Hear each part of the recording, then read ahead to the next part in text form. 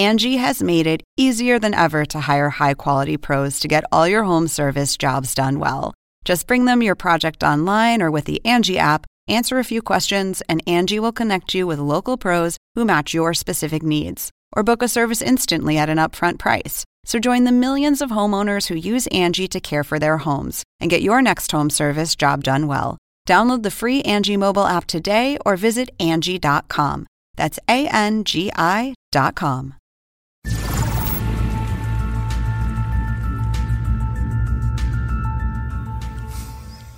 Just silent. Gil was telling a joke right before we cut to us. Yeah. Hello. Welcome to another Toonami pre-flight, our last of the countdown era pre-flights. Yeah, last countdown pre-flight. I hope you guys are liking Countdown as much as we enjoyed making it. Yeah, and watching it, I would say. The descriptions I've seen from fans, people seem to be mostly into it. A couple people are like, meh, timey-wimey, which is a Doctor Who reference, which immediately indicates they're uber nerds to me. Yeah, and I'm an uber nerd since I know the reference. Yeah, I like Doctor Who, but I can't ever not think of the Simpsons comic book guy with the barrel full of wheelbarrow full of tacos saying this should provide adequate sustenance for the Doctor Who marathon.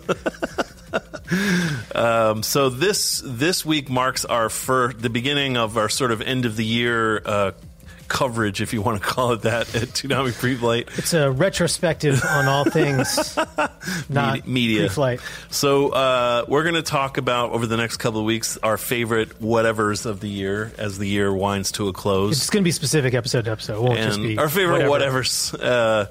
And this week's episode is going to be about a subject that's near and dear to both of our hearts, and that's our favorite video games of 2017 so far.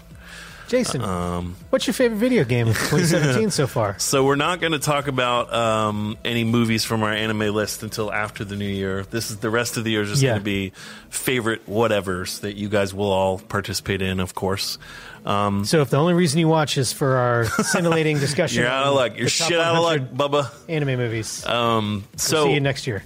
So yeah, Gil and I are longtime gamers. I think at this point on Toonami we've done at least 100 video game reviews. Yeah, I think we've done almost 100 just since we've been back. Yeah, so Dennis has been very busy in the West Coast office. I like that occasional Toonami fans, longtime watchers, will be like, "Oh, cool! I didn't know you guys did game reviews." Even now, like 20 years later, I wonder what the number. We've always reviewed video games though, and that's because the people at Toonami, a lot of us play video games, and we just felt like something that ties into sort of anime. It's a lifestyle brand. Yeah, this is what we want to do. So we also have a video game streaming show that Gil and I host called Game Humpers, that some of you will know about. It's either right before or right after pre-flight. I don't remember. So my point is, we know a lot about games because we're game nerds. So I'll kick off my list. We each picked 5.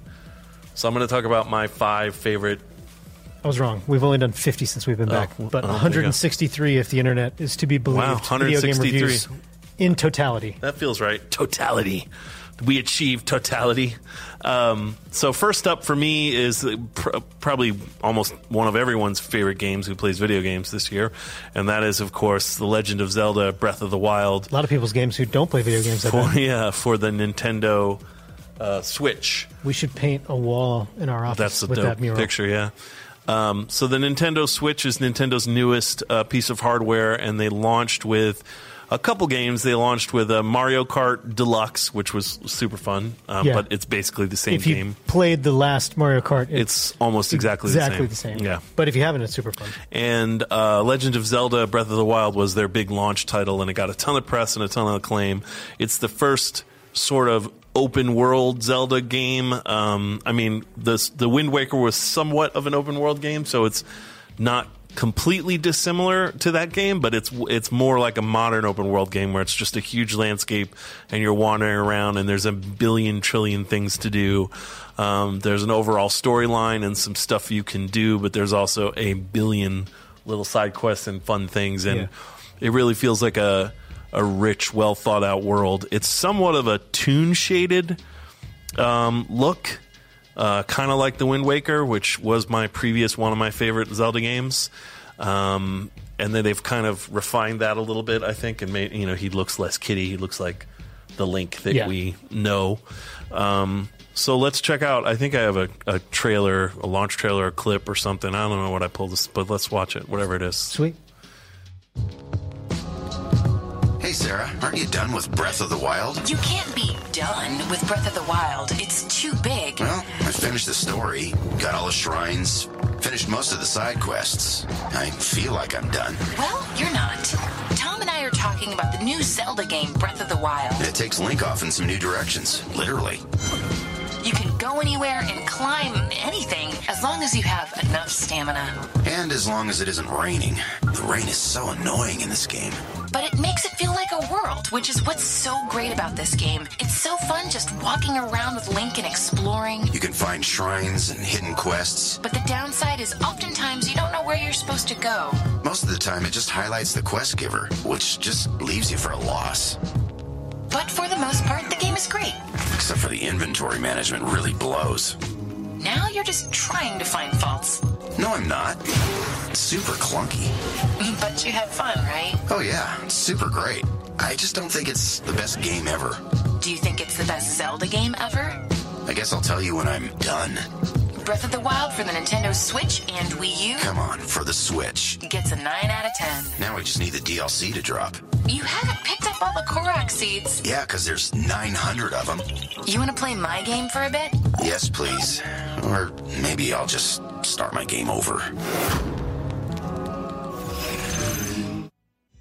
So, Gil, People thought that Wii U line was, you wrote that review. I did. And you were kind of trying to get at the heart of how it's a great game, but there are some frustrating things about it. But even though you're complaining about it, you're still playing the ever-loving shit out of it, which is that's a very Gil phenomenon. For me, definitely, like, the better the game is, the more, for it to be considered for me the best ever.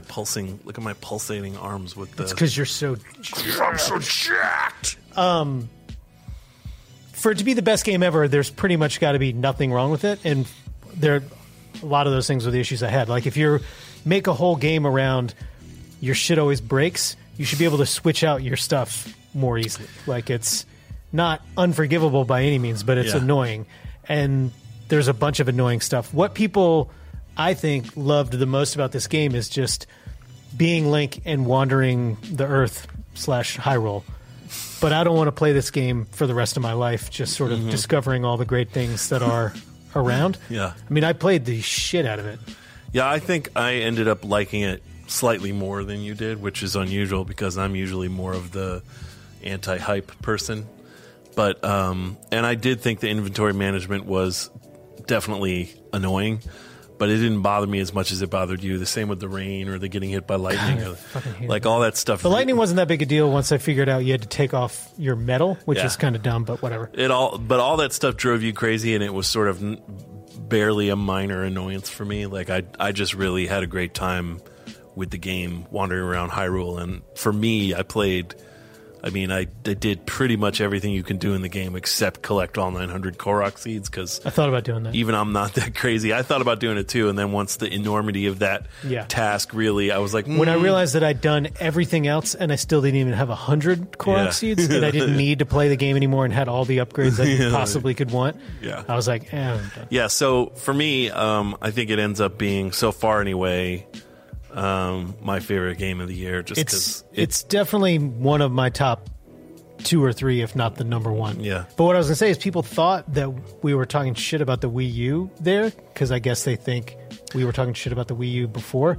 But it really was more to emphasize that it was a launch game for the Switch. Well, I mean, it did. In fairness, it did kind of sound like you were like, "Please, come on, no one gives a shit about the Wii U."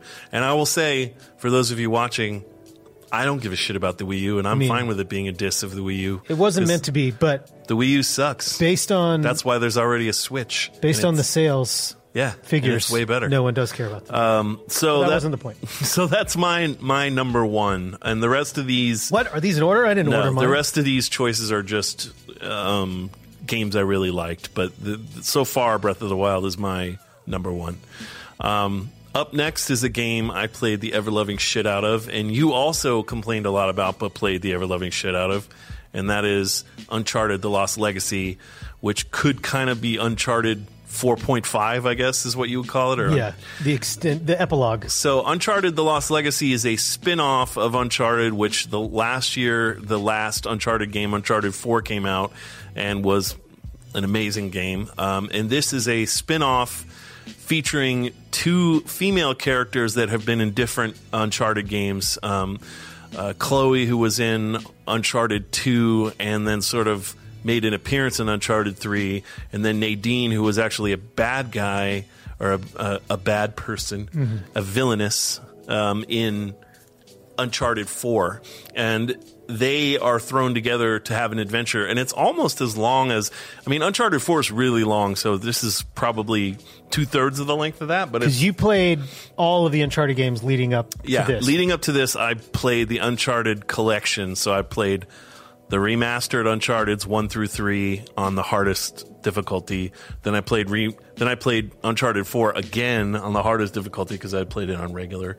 And then I played this Then I played this on the hardest difficulty, and I really liked it. I had a great time with it, and I think playing it on hard was perfect for me because it made it last longer, and I had to develop strategies for stuff, and it just was.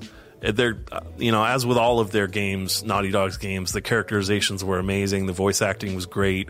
It looked dynamite. Yeah. My problems with these games weren't real problems. It was just like, oh, yeah, sure, that guy can see me from over there. Like, it was just complaining about... None of your problems are real problems. Playing it on the hardest setting. Yeah, no, that's the Gil move. I'm going to play the hardest possible setting and then bitch the whole time about how hard it is. But it's a coping mechanism. Yeah, you're a crazy person. So we also did a review for this game, and I think you wrote this review. Dennis wrote this. Dennis is the one who really did. Dennis does the bulk of our video game reviews. He gave it a pretty not great rating, and his review was really weird. And we were like, "What are you doing?" No. But he really didn't. He thought it was just fine. Yeah. He played it on easy too, which I think it's a totally different game. So let's check out Dennis's review, which somewhat represents how we feel and somewhat doesn't. Just when I thought the Uncharted series was done and dusted, along comes The Lost Legacy. This time around, 2 badass women have taken up Drake's mantle and set off to find a sacred tusk. While searching the remote mountains of India, you'll find yourself in some familiar scenarios, taking down bad guys, solving puzzles, and even a bit of lockpicking. You'll also come to find that Chloe and Nadine have a pretty complex relationship. They're not quite besties, but together they sure can hold their own. On the downside, there's not much new going on here besides a good story. But I'm always down for a treasure hunt, and the way these ladies handle one is pretty pain. Uncharted: The Lost Legacy has it all. Epic scenery, gripping action sequences, and 2 times the femmes fatale. If you loved Uncharted 4, this one's for you. We give it an 8 out of 10. Ladies first. I probably would rate it higher, but we do our ratings sort of as a group. Look at that freeze frame. Nice work, Sean. Yeah, I would say 8.5, which is why all our games are always 8.5. We're trying to be reasonable. It's very rare that a game is perfect. But yeah, I think it was a well-reviewed game, too. And as far as DLC, it's one of the better DLCs I've ever played. It's basically a new game unto itself. So yeah, and you played the whole thing on the hardest setting. Crushing difficulty. We spent a couple Game Humpers episodes on both yours and my crushing difficulty versions of the game. One fight. Yeah, in particular. No, just like whatever fight it happened to be the whole hour. And then next up for me is a game that's probably no one else's. No professional reviewer. We are professional game reviewers, and it was on my list. And for me, when I was looking, it was on several people's lists. Oh, was it? To see, because sometimes I think that game was last year because I just blew through it in February, which feels like a million 2 years ago. Yeah, forever ago. But it was on some people's. So we're talking about Sniper Elite 4.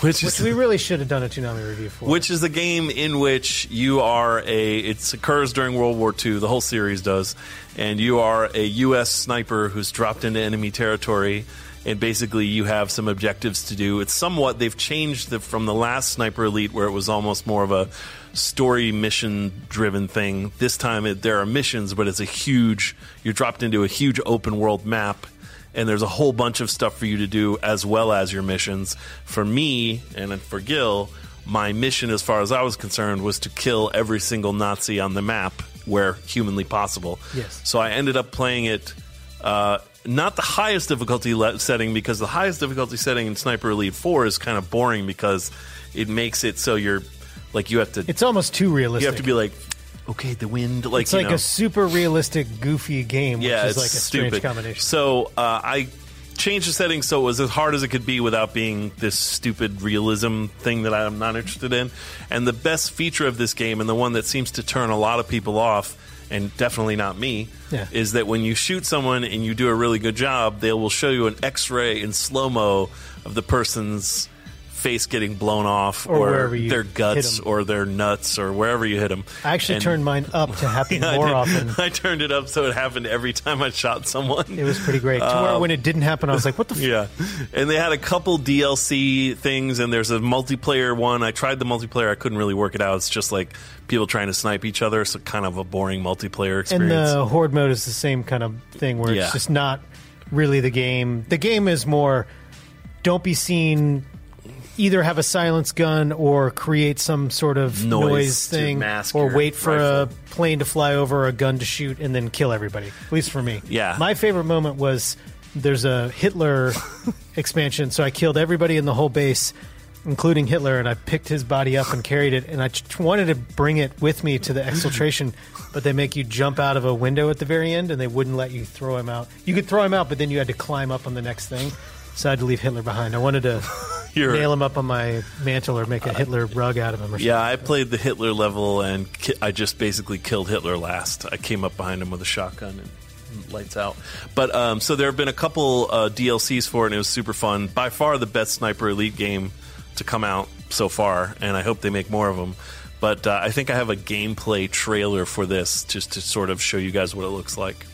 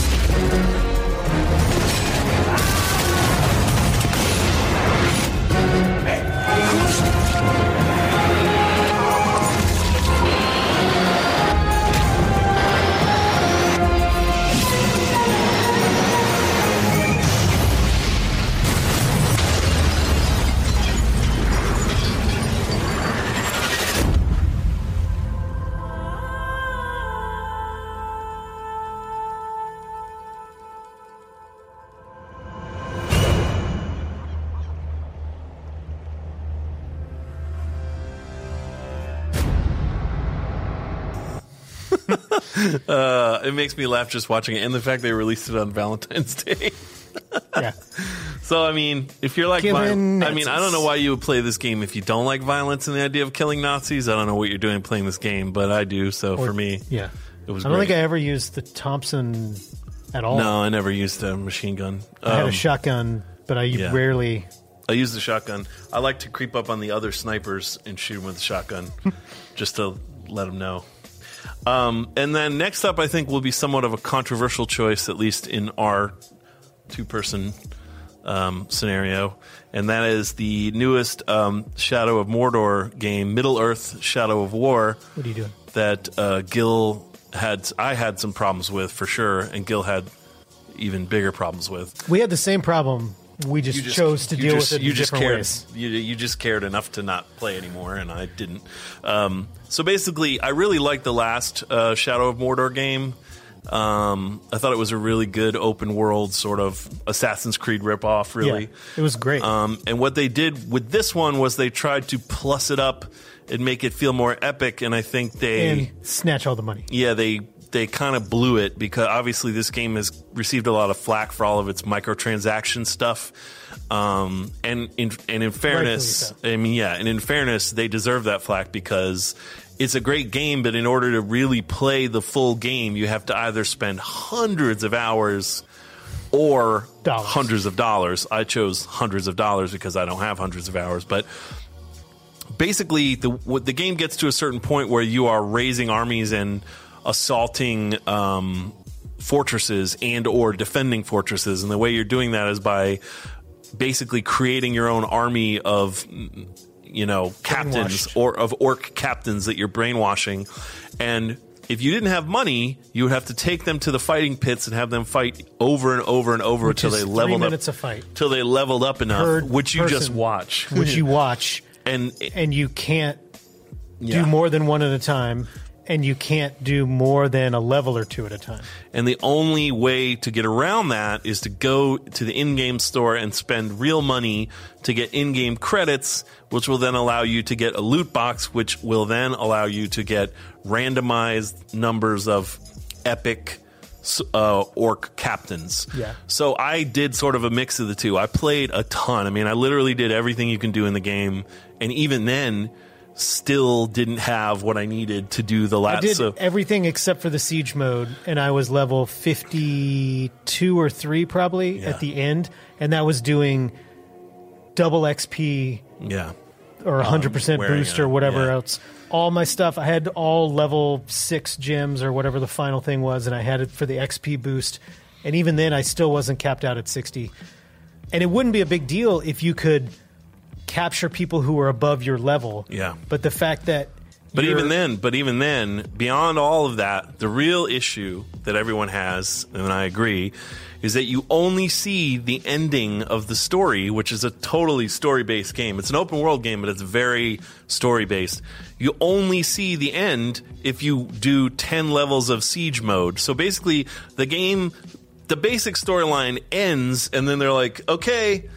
And it ends on a complete call it Act cliffhanger. 4 is the final siege So Act 4 is the siege mode, and that's 10 levels where you do nothing but manage these captains and assault fortresses and defend against other assaults. And it's way more tedious than the actual game Which is the second time you do all of that. Right. The first time you do it, you're staffing all these castles, and so they're staffed with whatever level you were around at the time. So if you were 15 when you did the first one, there's anywhere from 12 to 18 level guys probably. So then when you go back and you're 58 or 60, you're fighting level 60 guys with level 12 guys. Yeah. So anyway, we're drilling down quite a bit. But anyway, siege mode takes forever. So it was probably an additional 15, 20 hours of literally just this activity. I feel like it was another week. And I got mad because I wanted to know the ending of the game, so I was like, I'm going to just play it and find out the ending, and I didn't want to go on YouTube, so I did it. I did all of it. I went on Nextdoor Tube and watched Jason. But I did get to see the real ending, and I will say, unfortunately, I wish they hadn't done that because I like the ending. The way the game ended is cool. Like, all the reviews of the game are like, oh, it seems so messed up that you're, enslaving these orcs. It seems like it's a fucked up thing to do, and it's like, and the ending kind of makes that point in a really cool way. Yeah, they play not even fast and loose. They're just making up shit Tolkien lore. Yeah, I mean, that's the other thing. It's a huge fanfic. As a Tolkien nerd, there's some stuff I am not cool with, but like generally. But within their storyline, the ending is cool and makes sense within the larger. I mean, I feel like they had the game laid out, and then some marketing or business affairs person stepped in and made them do this stupid breaking up of the ending with adding these modes just so they could make more cash. I wouldn't have even had a problem with the ending being after doing the siege mode, if it wasn't such a tremendously huge slog, non-game where they kind of know, pain in the ass. I mean, they kind of know what they're doing. They know that you're not gonna. That's if most all it people, was do the same thing you did again, I wouldn't have a problem with it. And I don't necessarily have a problem with microtransactions in general. Yeah, as long as there's another way to do it in the game without it taking for fucking ever, which is what this game was. So and that's what people are saying. The new Star Wars Battlefront game does with some of their big name characters like Darth Vader. They put it effectively it's behind a paywall unless you want to spend hundreds of hours, and so they may adjust that. So I mean, it's an increasing issue in games. This game got a lot of positive reviews and then got a lot of negative reviews, which were surprisingly about the whole making slaves of orc thing, which I feel like you know what the last game was, so don't play Plus, it. Orcs' rights doesn't feel like a thing. Fuck a bunch of orcs. But anyway, so I liked it a lot. I had fun. I had fun, even though I'm glad I wish they hadn't done cashed that. out when I did. So beware if you play that game. And then finally, my final choice is a game that Gil and I both play. Oh, well, sorry, I forgot I have a... we talk so much, we'll just... we'll just skip the trailer for this one. I think this is probably the best-known game we've talked about next to Zelda. Wait, Zelda? Am I saying that right? So, next up is a game that's probably not going to be on anyone else's best-of lists but Gil's, and that is XCOM 2 War of the Chosen, which is really an add-on / mod for XCOM, which came out last year.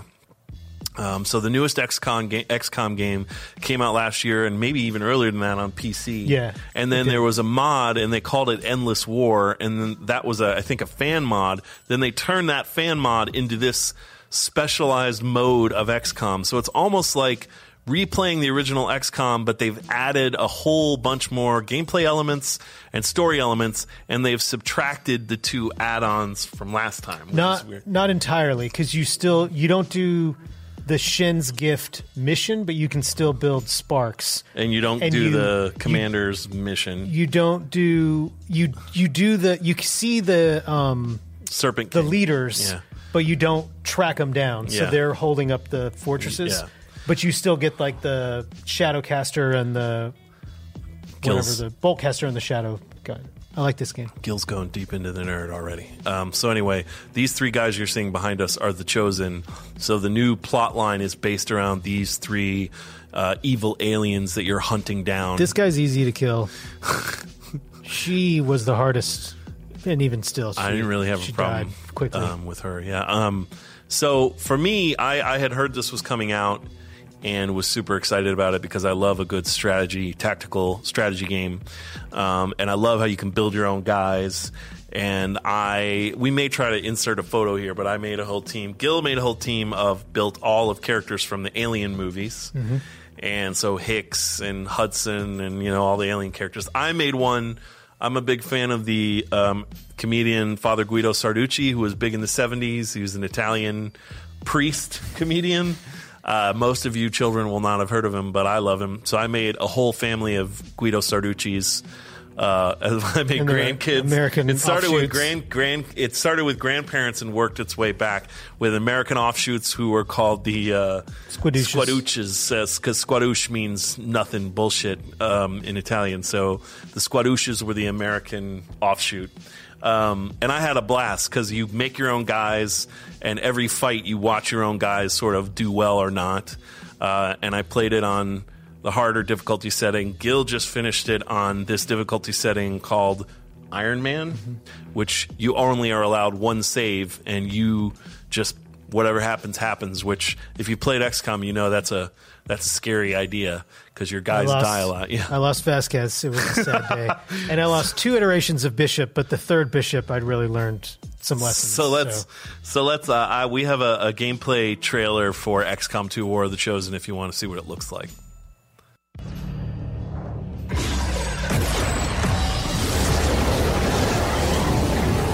You're not supposed to be here.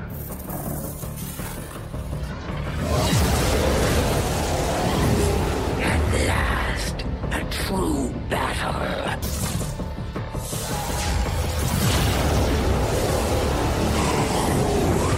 If only you knew the truth.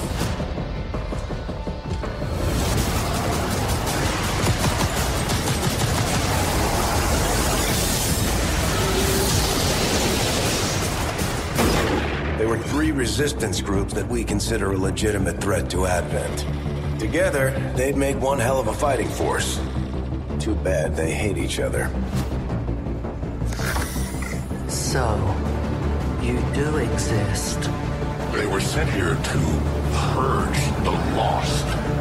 You are safe here.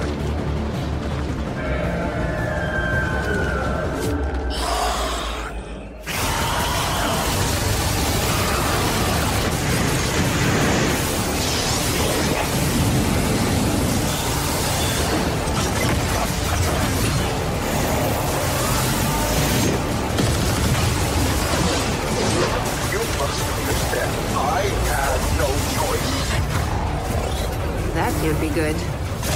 Advent Hobbit. I suppose we should begin then. Now the real war begins.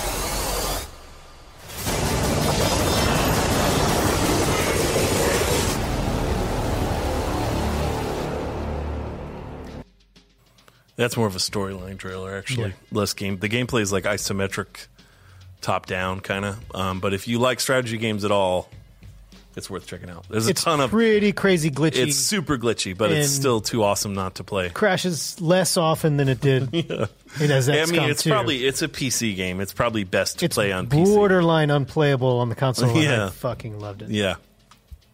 So those are my top 5. Nice. Well done. Thank you. I agree with almost all of them to a certain extent.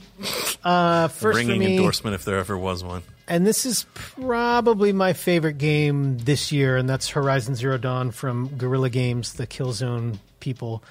We did a Toonami thing for this back right before it launched to try to show people. Oh, we did a tie-in. Yeah. And then we did a game review for it, and we did One Man's Trash. A couple of One Man's Trash. I guess we didn't do a game review for it. We did a because we did the launch. We did a One Man's Trash. 2 One Man's Trash, and I'm working on potentially a third. And then right now I'm playing the Frozen Wilds on my expansion that just came out 2 weeks ago, last week. But my game is my new game plus Ultra Hard that I did One Man's Trash on, and it is so insanely hard on the new difficulty. We'll see how that goes, but still enjoying it quite a bit. So this is, I think this is a trailer for the story, the meat of the game, the original launch trailer. So let's check this out.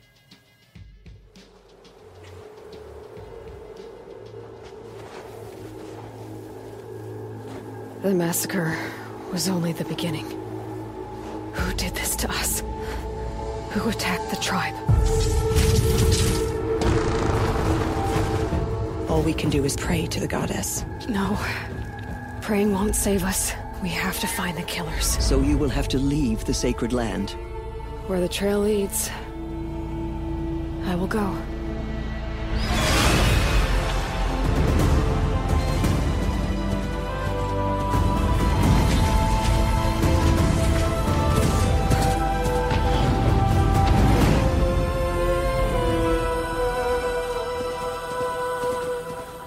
Aloy of the Nora, what brings you to Meridian? There's a threat to us all. Men in masks, raising up ancient machines. And I've seen their leader. From the depths, I will raise an army. A storm of shadows to take back what's ours.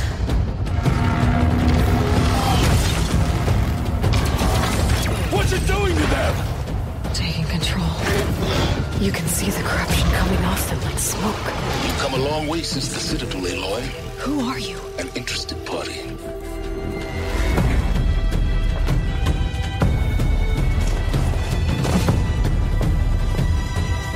Braves, to Aloy's side, now!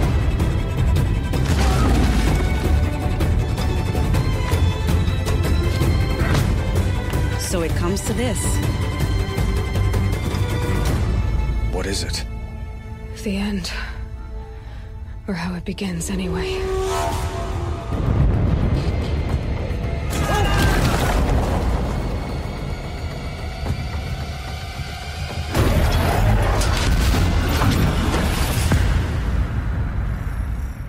There's so much more to discover before the world ends. or that spot ends weirdly. This is if you haven't played it, is a post-apocalyptic sort of future primitive world. And the world is really cool. It looks amazing. The gameplay is fun.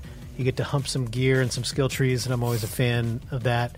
And there's a ton of different stuff to do, so it's super fun. Yeah. I would recommend not playing the Frozen Wilds on ultra hard, and instead keeping your original That's what I'm going to do. save from finishing the game. So instead of being like, don't need that one anymore. So I played this game a lot to the point where Gil kept having to change his one man's trash because I was doing. You kept doing all the things. I was doing as much as he was going to do, and one man's trash. The whole point is to go the extra mile into something very few people would ever do. Yeah. So we both. I missed one side mission. Other than that, we did the same amount of everything. It's not doing everything, is it? And then I know. And then we start over. Well, unlike you, I didn't want to write it all down and all that stuff that you always do. At a certain point, life happens. Yeah. I like where you draw the life happens line. Just wherever you want. So, literally, I think anyone, if I would ask them the level at which you start keeping lists and writing shit down. That's not tables. I didn't keep any lists for this. You did for. I don't think so. Yeah, you did. Not for this locations. One. No, you're thinking of Zelda. That's where I had the map. Yeah, and sorry. I had a paint Sharpie that I was. That's keeping track usually of my life happens line. Yeah, and I think that's totally fair. But I really like this game. I think it didn't really get enough credit for creating a world with a whole bunch of different characters across all races and creeds, and it didn't. They created a whole world, and you could see that there's an influence of stuff like Aztec influence, but there's no flack about brave that they're using the word brave, yeah. But I think generally they definitely went way out of their way to try to make an inclusive original world, right? And one that includes elements of our world without strict appropriation. Yeah. And I think they didn't get enough credit for doing a good job of that because not enough game companies are trying to do that. And it's not like they were like us because of this, but they just made a really great good single-player game that which requires very little microtransactions. Yeah, which they don't really do anymore. Second for me is a game that we also played on Game Humpers that Jason liked for the first 95 seconds and then instantly wrote off, and that is Prey. I wouldn't say instantly. We played it for an hour. No, I mean, if there was a point where you're like, no, this isn't for me. Probably 20 minutes in, yeah. But I really like this game. I played it a couple of times. There's a story element that I won't totally spoil if you haven't played it. But you play as Morgan, and your brother is running this Talos 1 space station. And you learn very quickly that some level of aliens have taken over the space station and shit all falls apart. So you have there's a storyline that you basically have to fix the space station, and there's a lot of different branching things, and you can pick different people and do different stuff. You can play it more stealthy, you can play it more action, you can hack stuff. There's a lot of different ways to go about it. But this is for the Toonami review for it, so let's check it out. I love a good survival horror game. And when I found out Prey took place in a space station to boot, I knew I was going to be down. You play as Morgan Yu, a scientist who's preparing to work on Talos 1, a space station your brother runs. I know the test might seem a little unconventional, but it's a Yu family tradition. Pretty early on, you'll learn that not everything is what it seems. Talos has been taken over by an alien race called the Typhon. And it's your job to figure out what's going on. Hello, Morgan. Tough day, right? Pick up clues along the way and get neuromods to upgrade yourself in all kinds of ways. You can also 3D print pretty much anything you can find the plans for. Pick up enough old banana peels and dead Typhon guts, and you'll be making shotgun shells and more upgrades in no time. If you're not careful, you will die a lot. Save often. It's tough to talk about the plot without ruining it, but you have a lot of choice on how people see Morgan. Morgan? I owe you one. It's all up to you. Hey, over here! Open this door! Please! Prey definitely has some flaws. Loading screens into basically more loading screens start to wear pretty thin.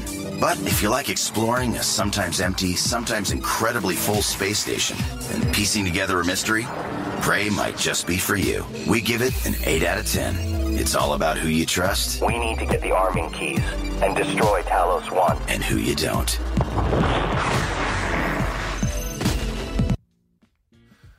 Yeah, I never got around to trying it again after our Game Humpers because every time I looked at it, I was like, it's not. I didn't like the way it played at all.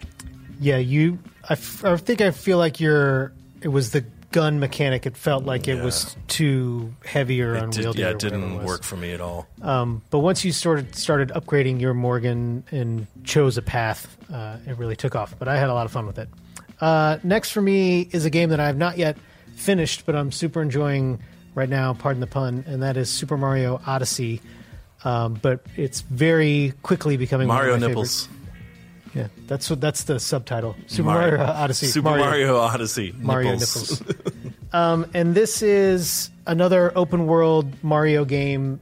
You are making your way through. You have a big ship that you're trying to power up, and you're finding these power moons that allow you to progress to other worlds, and then you get to go back, and the world has sort of changed, and you can really super get down to the humping of Mario and finding the perfection. The one thing that bugs me about this, because something always bugs me about every game, is pretty much I don't want to have to do the Joy-Con motion control. I just want to have it work and be able to play. But there's some moves that you have to do, and even with the Switch in its portable mode, the gyroscope doesn't really do it. You have to do the little. You can't do it with the Pro Controller. You have to do it with the little Joy-Con controllers. Which, like, I get it. You're really happy with your Joy-Con, but do you have to play the whole game with the Joy-Con? No. Like, there's just some sections. So you're throwing Mario's hat around as the sort of driving force behind all the behind everything. So there's different moves. So sometimes it's like to make an angle or to go get a power moon, you can't do it with the Pro Controller or the main Switch. You have to do it. How often do you have to switch back and forth? I mean, if you're not trying to get everything, you really don't need to. But if you want to get all the power moons, you do. And aren't there like several hundred? Yeah. So and it's kind of the same like way. Korok seeds, and it's really more. It's probably more analogous to the shrines for Zelda. And it's the same kind of thing where the worst part about Zelda was when you were trying to do the gyroscope tilt puzzle things, and it's just sucks, and nobody wants to play their that. Gimmicky bullshit that Nintendo likes to pull. Yeah, that's another way of putting it. But this is something that I saw floating around on a couple of different gaming websites, and this is somebody's love letter to Super Mario Odyssey in, I think it's 200,000 dominoes. 148,777 dominoes. Yeah, so give or take 53,000 dominoes. We're not going to show you the whole thing. It's like 4.5 minutes long, and we got shit to do. But this is the first minute or so, just as a fun little thing.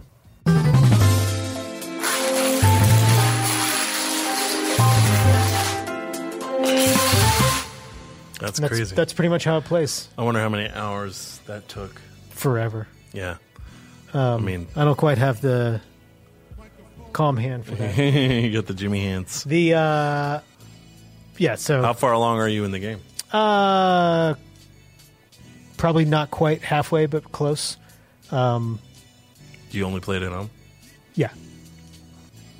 I played it 2 weekends. I haven't played it at all. I was looking forward to it, but the Joy-Con thing makes me go, You don't really... I'll definitely play it. Yeah. For sure. It's Mario. I mean, come on. If you can definitely finish the game without having to mess with it. You just can't get every single power moon. That's fine. To have to do.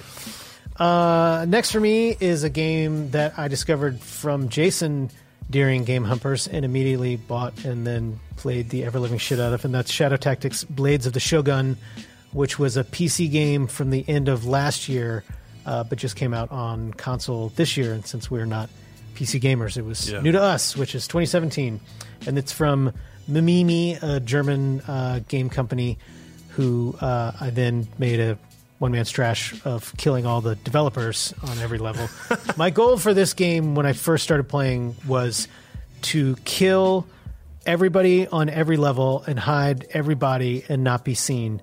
And it was going really well until you get to one place where it's just totally impossible to do. There's you're basically hurt and you're understaffed and you're just trying to get from point A to point B, and there's just too many people. And I tried forever and then ultimately decided it was just impossible. But this game was super fun. We made a Toonami review for it as well, so let's check it out.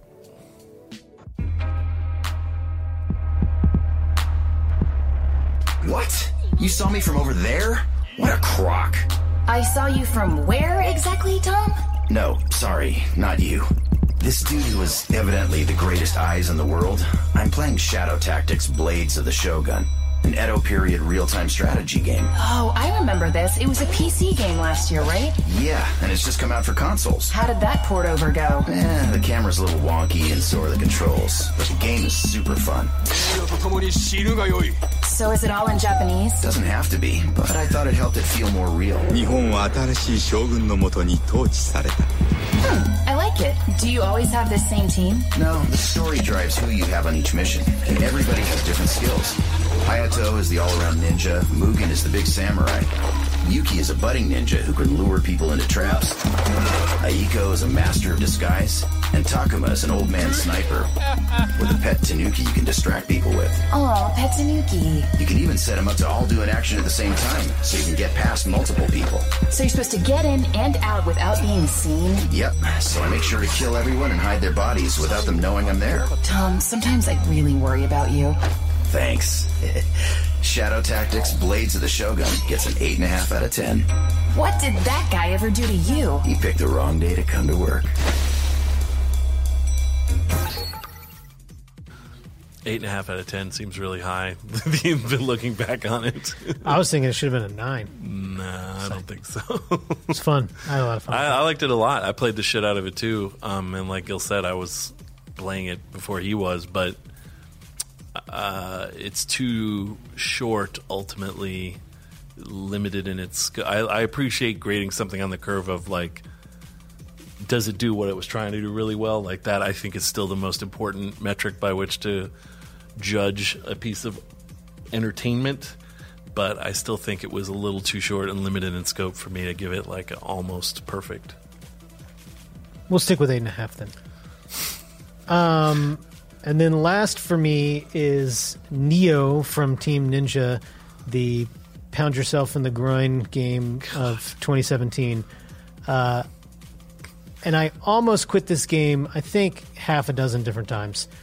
And then was like, okay, one more time. And for some reason, this game just spoke to me, where normally I don't like these types of, it's borderline impossible, but you get through it. Even though that seems like something that would be seems like something you would like, yeah. I don't really mind doing things over and over again, obviously, but it's when you don't get any better and it's just sort of luck is kind of where I draw the line. So, and the fact that this was a kind of pre-Edo period Japan rise of the Tokugawa shogunate, and you dealt with yokai spirits and all sorts of fun Japanese cultural touch points, I think, added to it. So this is the frustrating Tom Toonami review for Neo.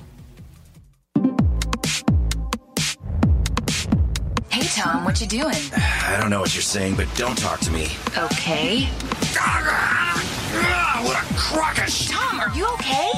Yes, I'm just playing Neo. It's super annoying and hard. That sounds terrible. No, it's great. You play as a Scottish or Irish or something dude who's traveling around early Edo Japan to get your girlfriend or spirit animal or something back. Have you been paying attention to the story at all? Actually, yes. Well, now I am. In the beginning, I was too mad at the game, and I was pretty sure I was going to quit anyway. Plus, it's mostly in Japanese with subtitles, so I've missed a few things. Clearly. It's from the folks who made Ninja Gaiden, and it's sort of like they had a baby with Dark Souls. Didn't you rage quit Dark Souls? But I'm really enjoying this game. Oh, what the hell is that? This does not seem like enjoyment. No, it really is. I don't think I've ever played a game that made me so genuinely happy to kill a boss. You actually feel like you've conquered something. I think you might need a break. Yes! Eat it, you cheap bastard! Seriously, it really is fun. Not perfect, and it gets repetitive by the end, but still super fun. I'd say an 8.5 out of 10. Tom, take a break just for a minute. Okay, I just want to finish this one side quest first. What? 2 of those crow things at once? That is some bullshit.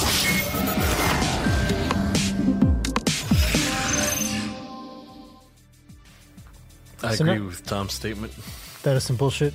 Yeah, I don't like these kind of games, and that game did not look fun at all. And watching you play, I'm with Sarah. You did not look like you were enjoying playing that game at all. Yeah, you were just angry literally the whole time, and then no beat up boss, and it was super. And people will come into your satisfying. office, and you'll be like, "What do you want?" That I don't know what you're saying, but don't talk to me. I said to Sean about 6 different times when he came in to ask me work-related In fairness, questions. we say that to Sean anyway.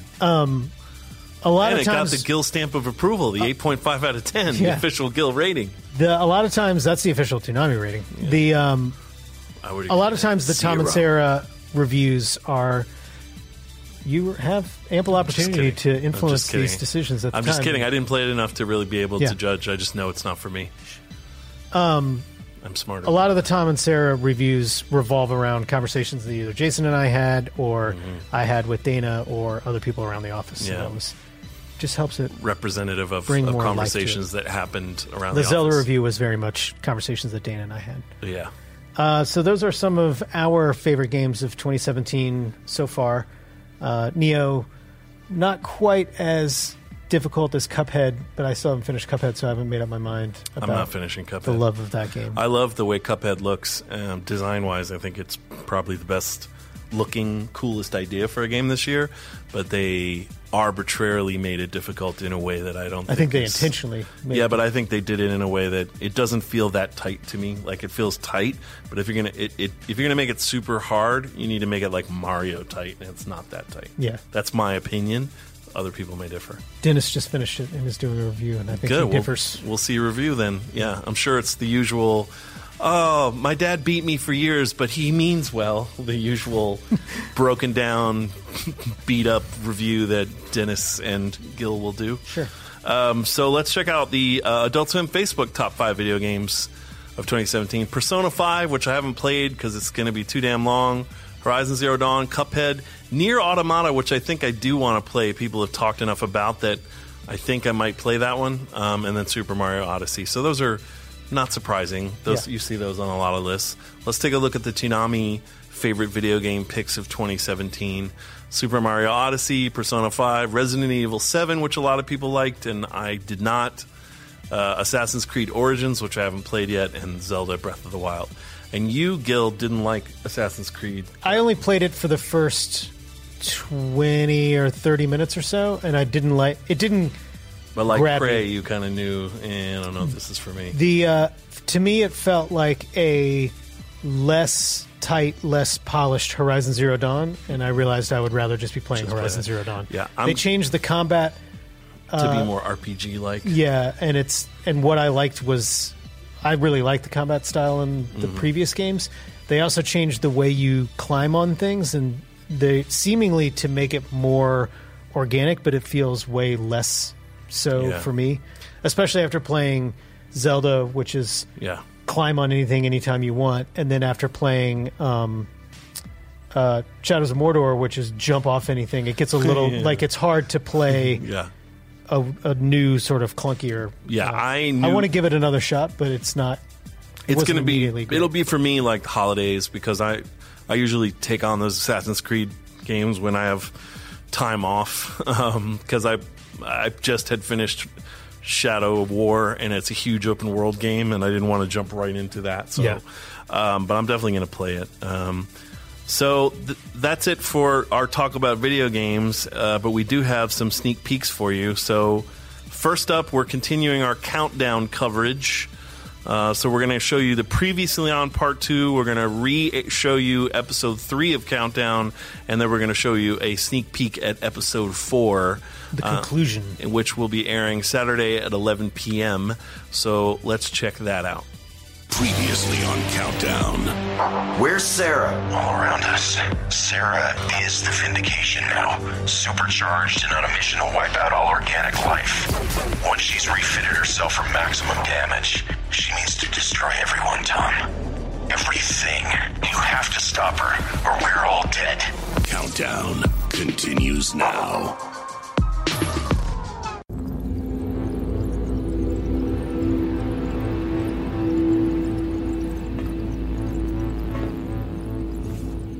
wish there was another way.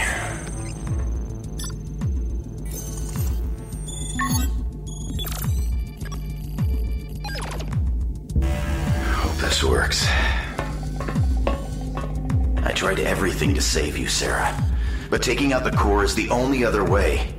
Tom, please be fast enough. I don't know if I can live with it if I have to do this. On the plus side, I guess I won't live that long if I blow us all to hell.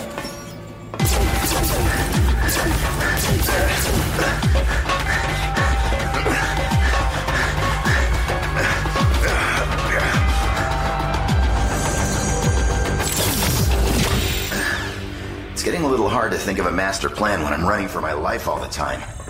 What in the hell happened to you, Sarah? Where do I even start?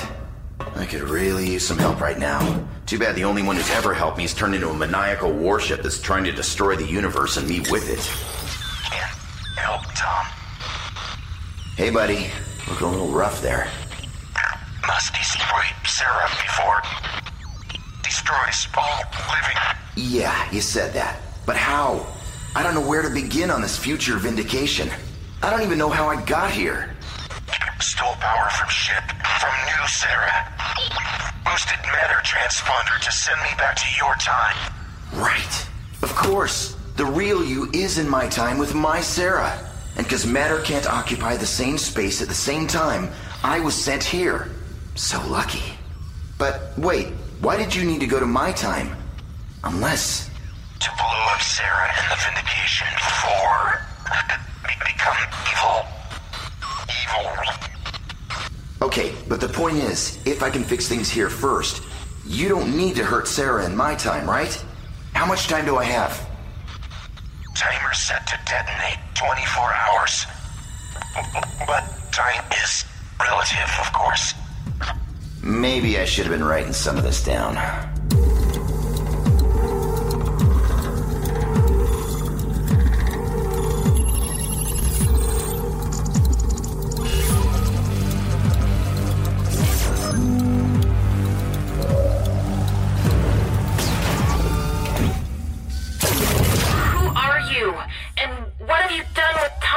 I am Tom, just older and sadder. And I've switched places with your Tom, hopefully temporarily. In the meantime, I need you to open this door. Why are you trying to destroy the drive core? What are you planning? Well, that's a long story. But we have a little time, so here goes. If this doesn't reveal a vulnerability, we're screwed.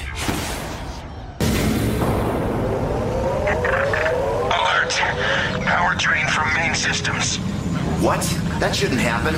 Unless...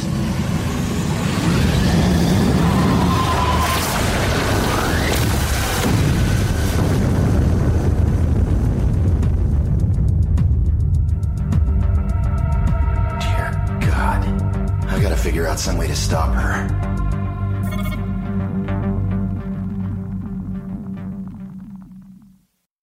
Do it now. Save universe.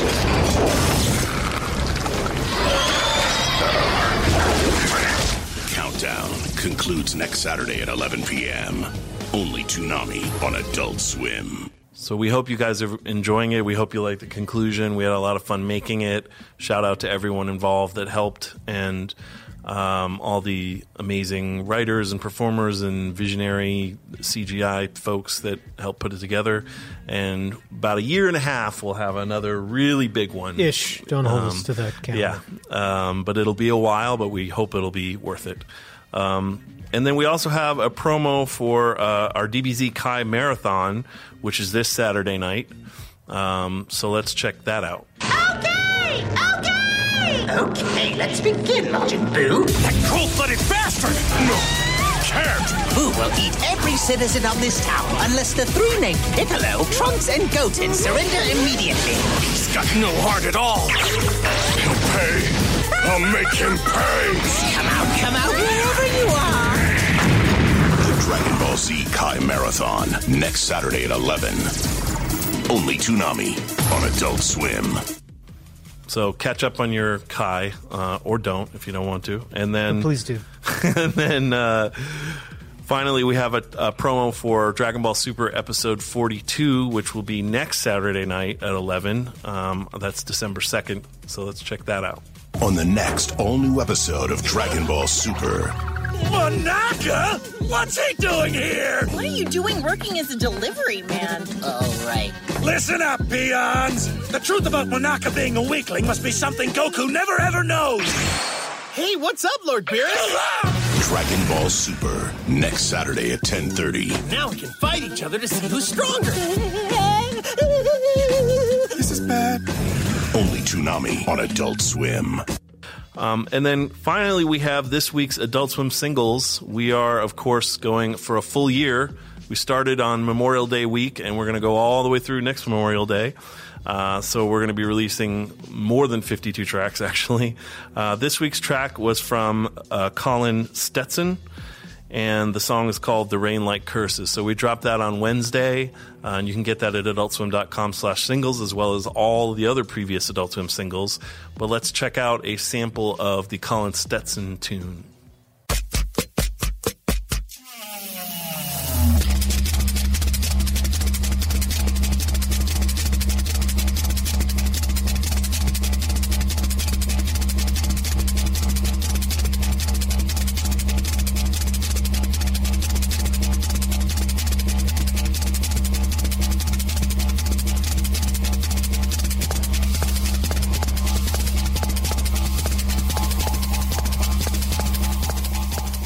So come back next week and every week, even all through Christmas, we're releasing new songs every single week. Right, sorry. For new songs every week. And we'll be back next week with our favorite of some shit. I don't know what we're talking about next week, but it's albums of the year. Yeah, favorite albums of the year. That'll be a fun one. So thanks for watching, and please come back next week and watch us talk about music. Indeed. Bye. Toonami, every Saturday night from 11 to 3:30.